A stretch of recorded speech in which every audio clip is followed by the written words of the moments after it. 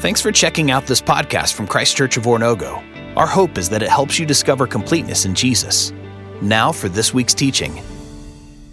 Hello and welcome back to Galatians. Today we are jumping into chapter 4.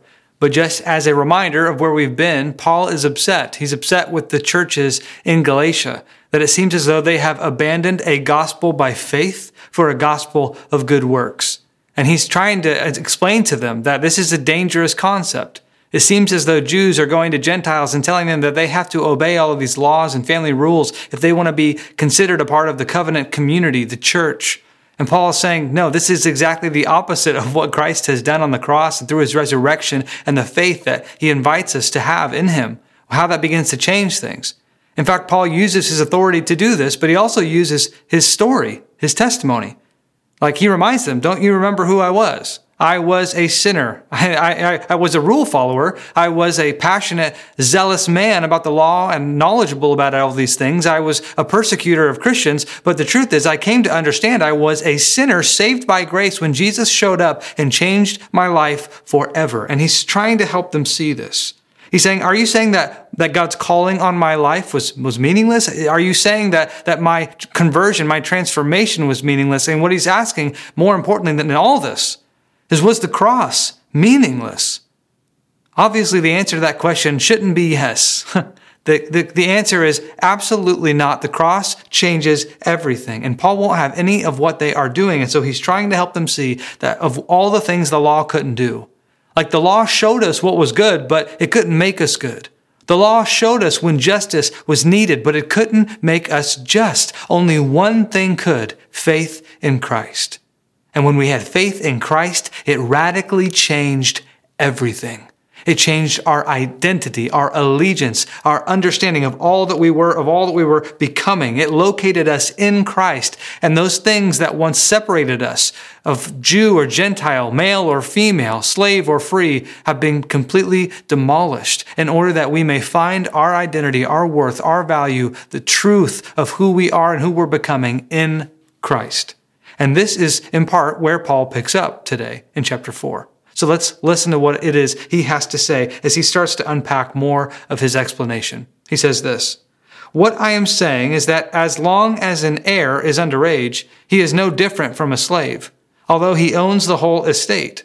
The heir is subject to guardians and trustees until the time set by his father.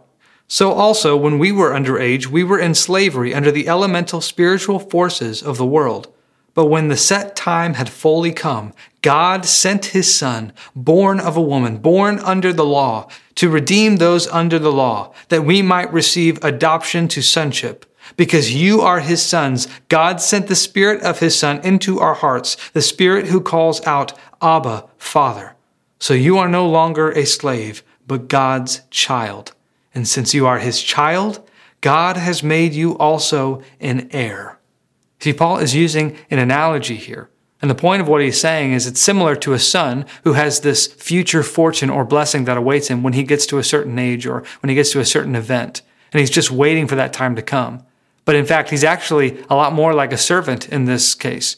Like he's being told what to do, what to be, who to become by this guardian, this trustee that's helping him along until that time does finally come.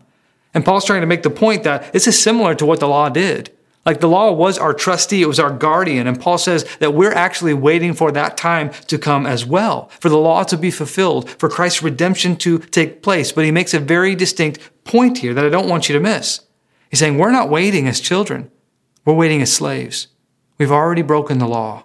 We've already become servants enslaved to sin. And so we're orphans. We're alienated from each other and we are estranged from our God. But it was Jesus. When Jesus comes, we see that he was the true son who obeyed the law perfectly. And when the time came, he inherited everything, all of that fortune and blessing and goodness, all the things that we most longed for. And so it is in Jesus that we as orphans become adopted into God's family. We become the heirs of God, not along with Christ, but in Christ.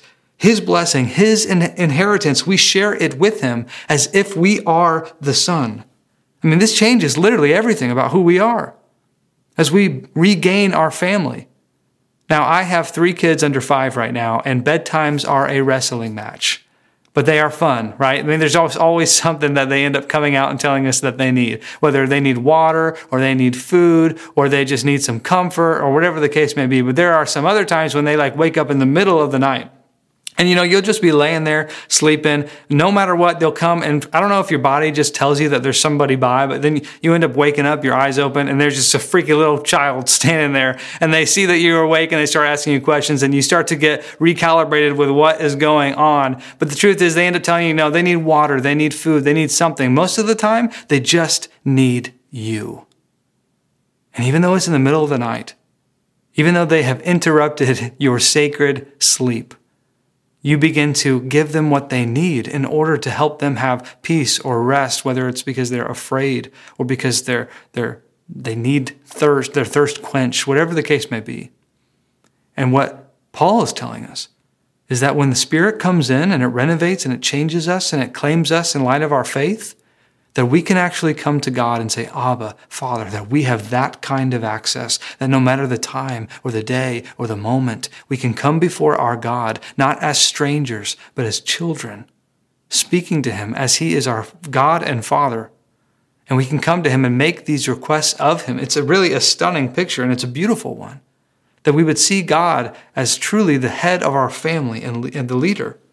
And Paul continues on in verse 5. He says, formerly, when you did not know God, you were slaves to those who by nature are not gods.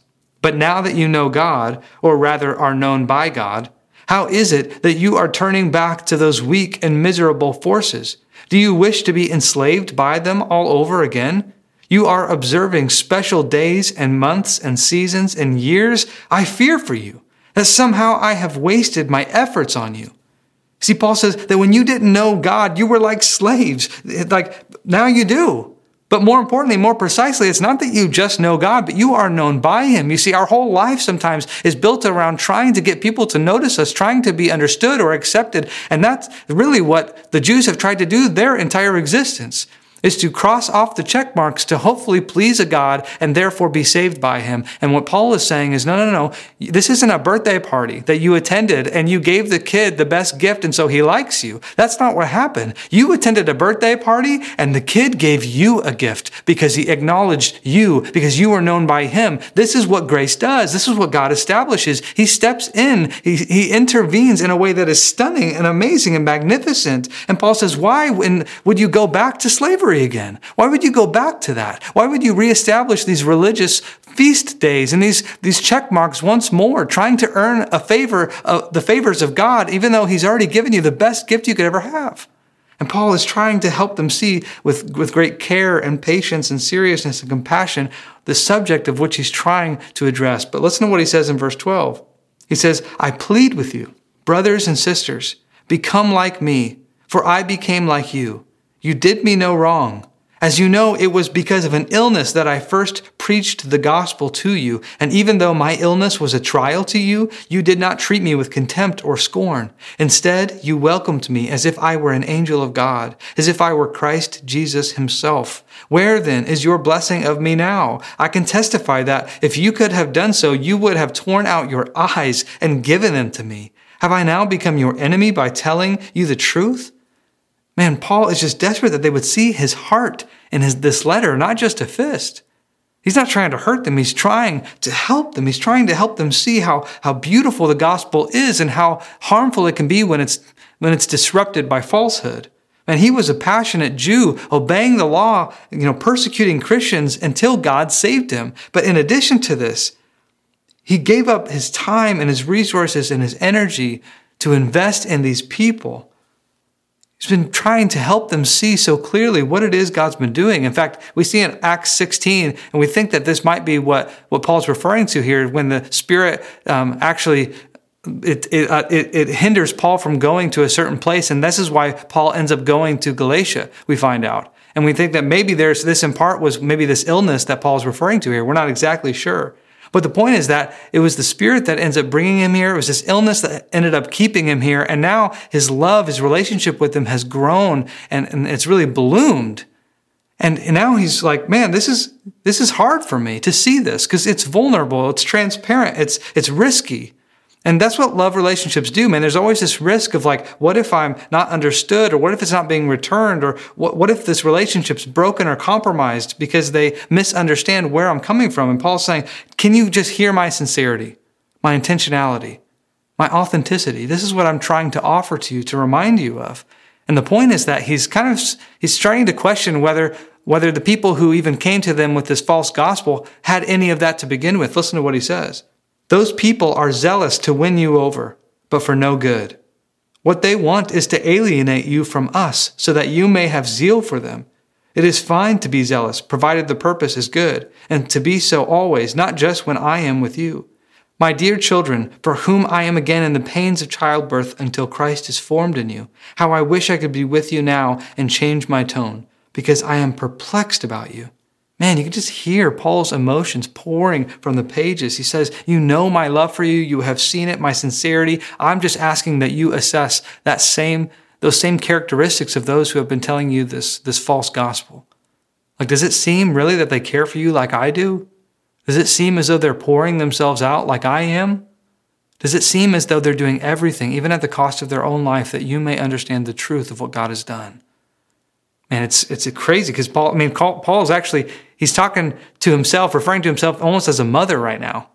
And he uses this illustration of childbirth. And I'll tell you what, after having 3 kids, I can tell you this, like, thank God for epidurals. My wife didn't experience that much pain. And I don't know if you're in that same situation, but sometimes this analogy can actually be lost on us because of these amazing blessings of technology and medication. But what I don't want you to miss is like many, many women died during childbirth. And in fact, only 40% of children survived it. And you know what Paul's saying? He's saying, I feel like I'm in childbirth. Not only do I fear for my own life, but man, I fear for yours.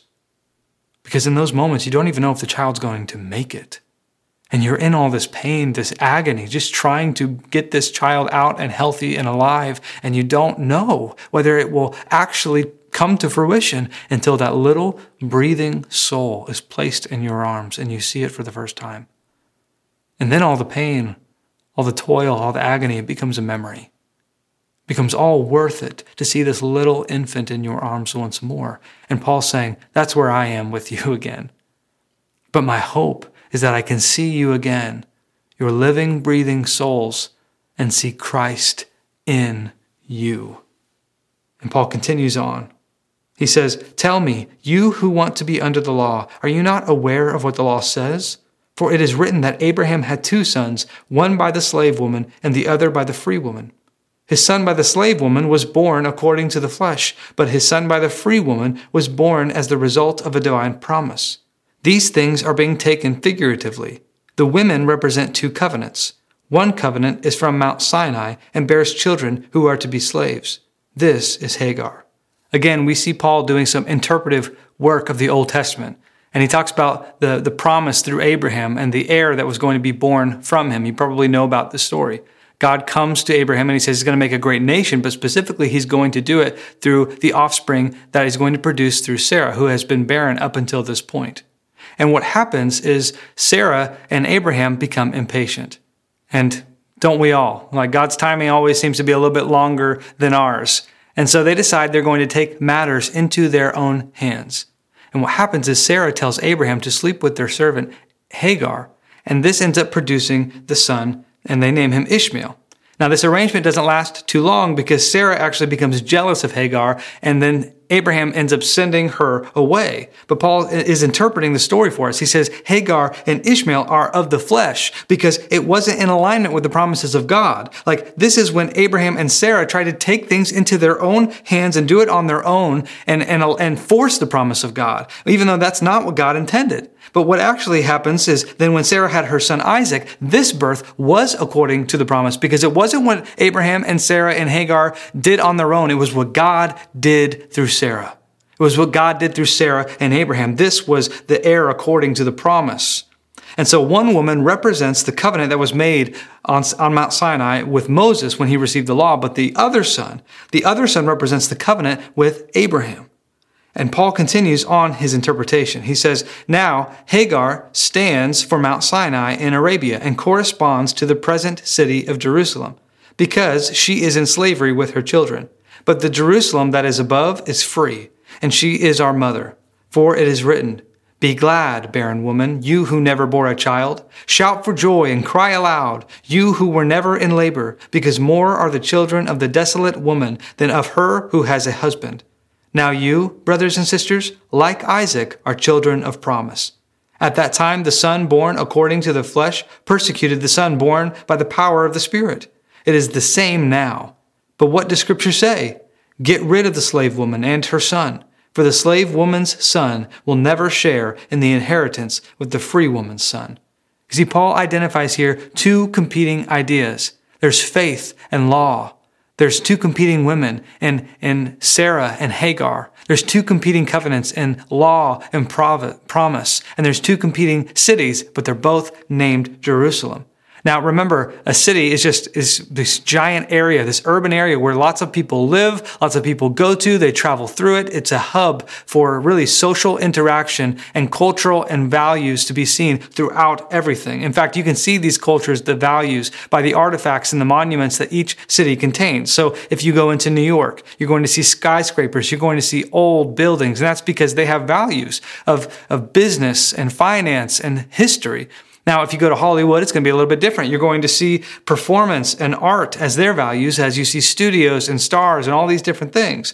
And the whole point is that in Jerusalem, you see these same sorts of artifacts of culture and value. You go into Jerusalem and you see the temple, and you see Jews dressed in these different garments that are representative of the rabbis or the teachings that they follow. And you begin to see these garments that they showcase these different ideas of how they believe that God wants them to act and be and become. And you'll see the trades and the sacrifices where you can purchase animals and make sacrifices. These are the values. This is the law. This is the place for upholding all these things in order to obtain salvation. But in the New Jerusalem, it's different. You see, in the New Jerusalem, there's a temple, but it's not made with human hands. But the presence of God dwells there. It makes up the people of God. And the Spirit enters our life, and we become the temple where God dwells.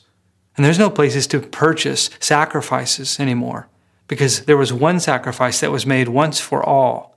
And the garments that we wear, man, they don't look different. They're all the same, and it's all Christ's garment, and it clothes us all equally in a way that redefines who we are. It satisfies God. It changes us. And Paul quotes here Isaiah 54, reminding his readers the prophetic vision that Isaiah made, that although it may appear as though Israel is barren and her offspring stunted, God will always be faithful to his promise. He will see it through. And Paul says this is exactly what God is doing in his church. You see, the church may endure persecution, and even at times by the child of law. But it is the slave woman who will be sent away, and the child of promise will be the one who enjoys the blessings of God.